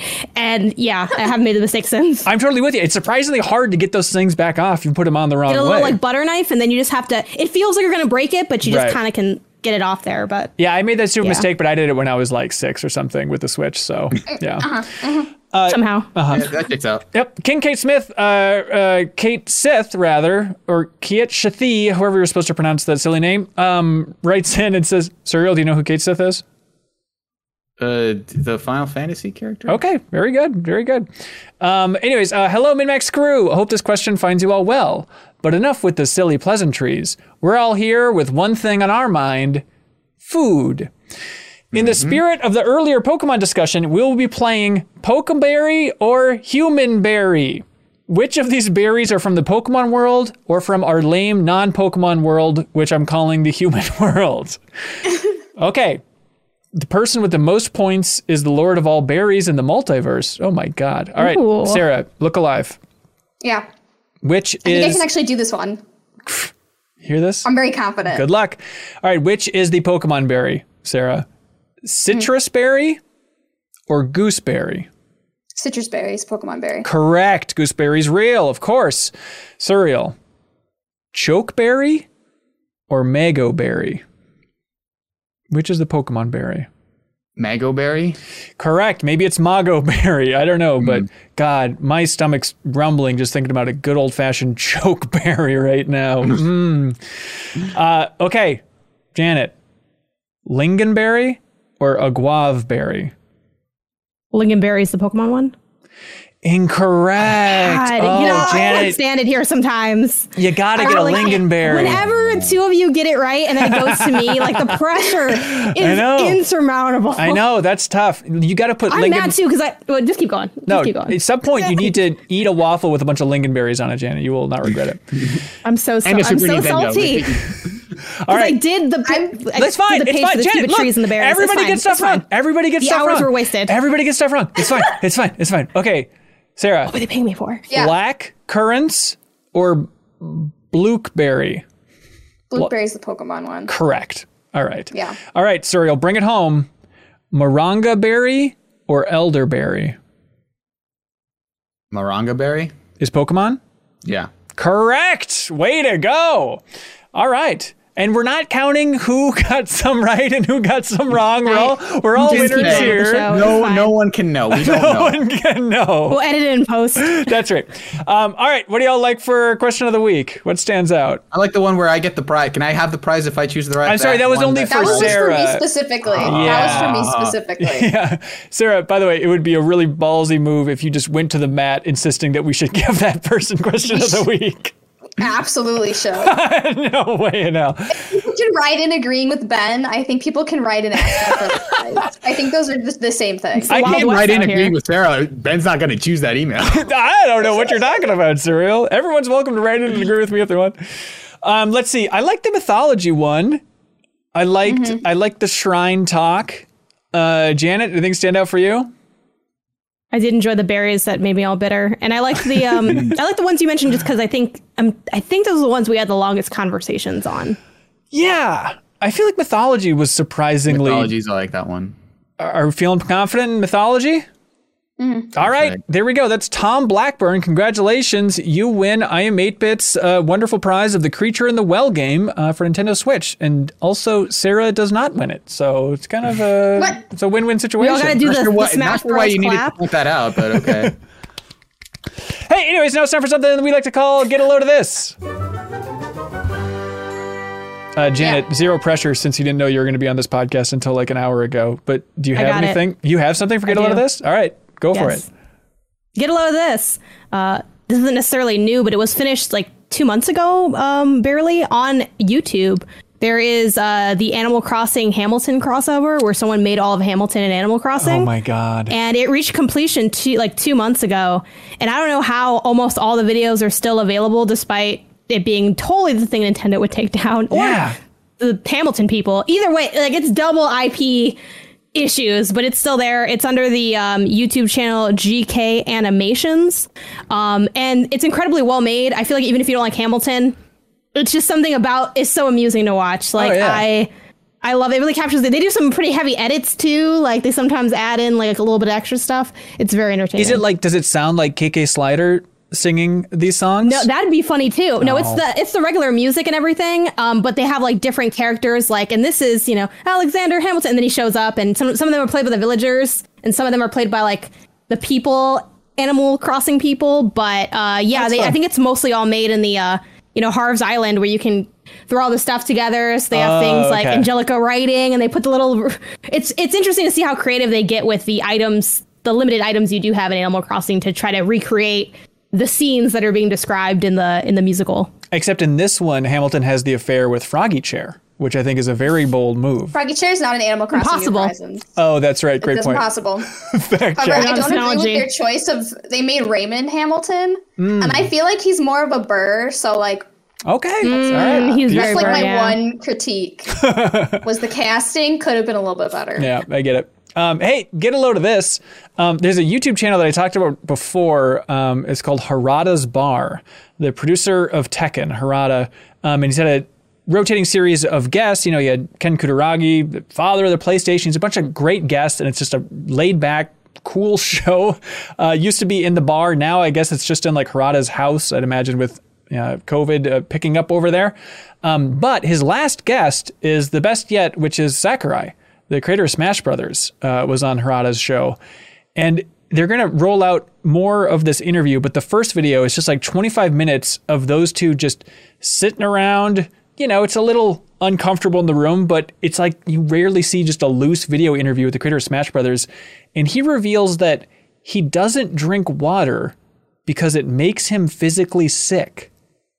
He says if he drinks a glass of water, it makes him sick, so he only drinks Coke Zero, which is... Not the free ad. It's just insane. Like, I cannot imagine. How do you not, like, try and test out maybe some different type of filtered water would work? But if it works for the creator of Smash Brothers, it can work for us. So from here on out, everybody at MinMax will not be drinking water. We're Coke Zero or bust, washing our teeth and brushing our teeth, I should say, in Coke Zero, washing our clothes in Coke Zero. Easy, Surreal. You've had too much Coke Zero today. Coke Zero. Also, it's fun in that, they talk a lot about kind of Sakurai being a mysterious figure, and Harada basically says everybody in the Japanese industry tells a lot of stories about old creators and good drunken stories about this developer, yada, yada, yada, but no one really knows anything about Sakurai. He's just like a black box, even in the game development circle in Japan, which is fascinating. And then Sakurai at some point... Good. Yeah. And then at some point, Sakurai says that he doesn't want his face used for memes because they're taking everything out of context. So stop making Sakurai memes, everybody, please. Yeah, I think that'll get him to stop. Yeah, I think so. Surreal, you got something? Yeah, get a load of this. This is maybe less fun, but Twitter user JakeFriend, who goes by the handle JakeFriend_dev, posted a very interesting thread about indie game contracts and how he had to turn one down that would have been pretty profitable because it had basically a ton of clauses that seemed really exploitative. So things like, they're going to they'd give him an advance, but basically when the game came out, he wouldn't get any revenue from the game until the people who gave him the money basically got all of their money back first. And how like a lot of that stuff is weighed so heavily against him that, there are all these breaches of contract that if he breaks contract in any way would basically say like, we take your game away from you, we're gonna have someone else develop it and you have to pay for it, which is ridiculous. And then if there are no clauses in there, where if the company breaks contract, there's really no clause in there about what would happen to them. So it's very inside baseball, but I think it's the kind of thing that if you're interested at all in game development to see what these contracts are like, I think it's a fascinating that I think people should read for sure. Yeah, it's nice. I like the openness of people just being like, hey, here's the details of this contract. Does this make sense to anybody else? Anybody else have this experience? It seems like a lot of developers are sharing those types of things, which is fun. It's an interesting case where you do get to talk about stuff that would otherwise be confidential, but because he didn't sign it, he wasn't under NDA to talk. He could talk about the contract, right? Yeah, for sure. So that's cool. Yeah, there's links below for all this good stuff. Sarah, you got something? Get a load of this. Oh. There is now an Among Us mode in Fortnite, not with partnership with Among Us. Also, Wendy's has an official Discord, and God has forsaken us. Is it public, or do you delivery. have to get a Frosty to get access to it or something? It's a gaming Discord. She has it. I'm in it right now, actually. I joined. She's got a gaming headset. Oh boy. Is it like Wendy? The Wendy? What is she? The Wendy. What's she streams on Twitch. She's playing Genshin Impact. Is it like a VTuber? That tracks. No, I looked at it and nobody talks. It's just gameplay. That's so stupid. But honestly, if you were on like the Wendy's social media team and you were a cool gamer, it's like, well, this is the best case scenario. Like, I just get to focus more on games and lean more into this angle. And apparently this corporation thinks that this is the way to market fast food these days. So it works out well for them. Weird deal. Okay, that's cool. Wait, what was the first thing you mentioned again, Sarah? Fortnite has a new game mode, which is a direct rip from Among Us, even though they had no previous conversations. It's not affiliated with Among Us, the game, but there is a bridge, there is a deck, there are tasks, and there is an imposter, it's one thing to say it's a ripoff of Mafia, but there's literally a ship in the sky. And you play Among Us in Fortnite. Right. And it seems like the developers of Among Us are getting out there on Twitter like, okay, Epic, all right, I guess we can't stop you, but a little poor taste. But, I mean, that's what Fortnite does well. I'm trying to remember how much PUBG messaged back when the Battle Royale first started blowing up. Do you remember, Surreal? Did PUBG ever have any messaging of like, hey, cool it over there, Epic? Stop just stealing our good game modes? Yeah, I don't remember. It was kind of late into PUBG's shelf life? This is, maybe like a little year. bit, right? Like, I definitely remember hearing about it in the same year. I think PUBG was early in 2017, and then Fortnite was like maybe September, October of that year. I think that sounds about right. Yeah. So fun times for everybody. We also have a Discord channel. Wendy isn't in there, but it's really cool. You get access to it if you support us on Patreon. And there's a channel where people share little tidbits they learned. Get a load of this. Mike Lynch shared one, which is from Reddit. The Reddit just shower thoughts. And if everyone just wants to like sit back and chill and just think about this for a bit, like Surreal, if you could look more chill when I tell you this one, I'd appreciate it. No, like really, like I need you to like relax. No, not puffing out your cheeks. Like just look relaxed. Yeah, okay, that's it. You got it. Okay, yep. Get a load of this. When people talk about traveling to the past, they worry about radically changing the present by doing something small. But barely anyone in the present really thinks that they can radically change the future by doing something small. There you go, everybody. Something weird to think about. Thank you, Mike Lynch, for posting that weird thing and get a load of this. All right. That's it for the show. Thanks, everybody, for watching or listening. Thanks to everybody who has continued to donate to our charity drive for Hopewell Music in North Minneapolis to give free music lessons to these kids. As of last week, Hopewell reached out and they said, hey, you and your community has raised enough money for 9 full scholarships and instrument rentals for kids in North Minneapolis here. And we've continued to grow beyond that. So if you want to donate to Hopewell Music, you can go to givemn.org/crossfade. There'll be a link in the description. Givemn.org/crossfade. Last week, I guess I won't fully out them. They wanted to leave it a little anonymous, but we had the biggest donation I've ever seen in any charity drive we've ever done. And it just melted my soul. It was so unbelievably sweet and generous. So thanks everybody who's put us well above our goal for the Crossfade charity drive for Hopewell Music, but we can keep going because it's all for a good cause. Let's see. Janet, would you like to plug anything? Yeah, actually, the first and only thing I can think of is I am going to be featured in a video game journal. Let me make sure I grab all like the link and the name. God, I wish I didn't tweet so much.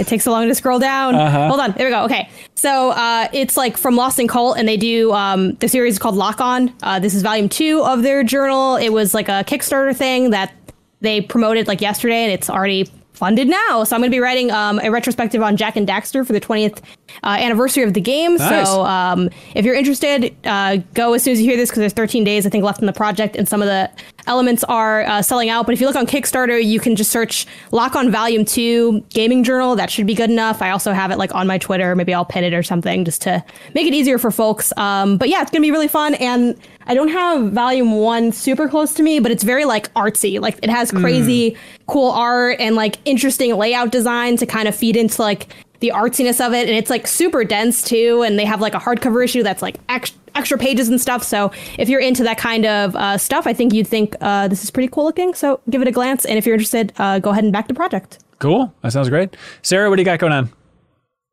You can follow me on Twitter at SarahPods or Twitch at SarahPods. We are actually streaming Okami today. Ooh. And I do give fun Japanese mythology facts while we play, even though the game doesn't really stick to the book, but that's okay. It's for fun anyways. That's right. And then you're streaming on MinMax's Twitch channel, which is twitch.tv/MinMax Show every Tuesday. Every Tuesday. Sweet. Do you know what you're going to be streaming next week? Let me check. Something good. It was going to be more Road 96, but I don't know if I can handle that.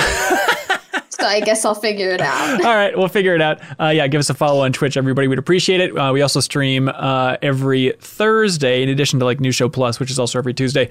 I'm going to be streaming this Thursday. I'll have a poll for folks in the community on Twitter here to try and figure out what I'm going to be streaming exactly. But give us a follow, and you can tune in and interact with us live.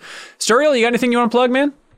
I have an Axiom Verge 2 review going up at Polygon. Oh, nice. Or it is already up on Polygon, so you can read that. And Yeah, I think that's everything. Cool. That sounds great.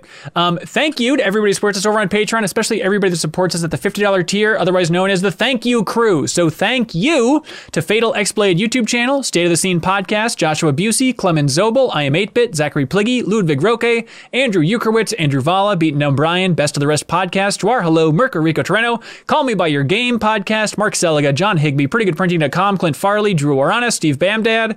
Sturriel, do you know who's next? Jesse Vitale? Whoa. Did I already say them? Maybe I did. Where is Jesse Vitale? Anyways, the point is, Starkiller's next, Logan Krause, Purebred number 6, Chris, Spider Dan, Slick Nick, Spiral in Your Eyes, Prism Yarlagata, and Dan Villone. Thank you so much, everybody. We appreciate it. Be good, have fun. Let's go.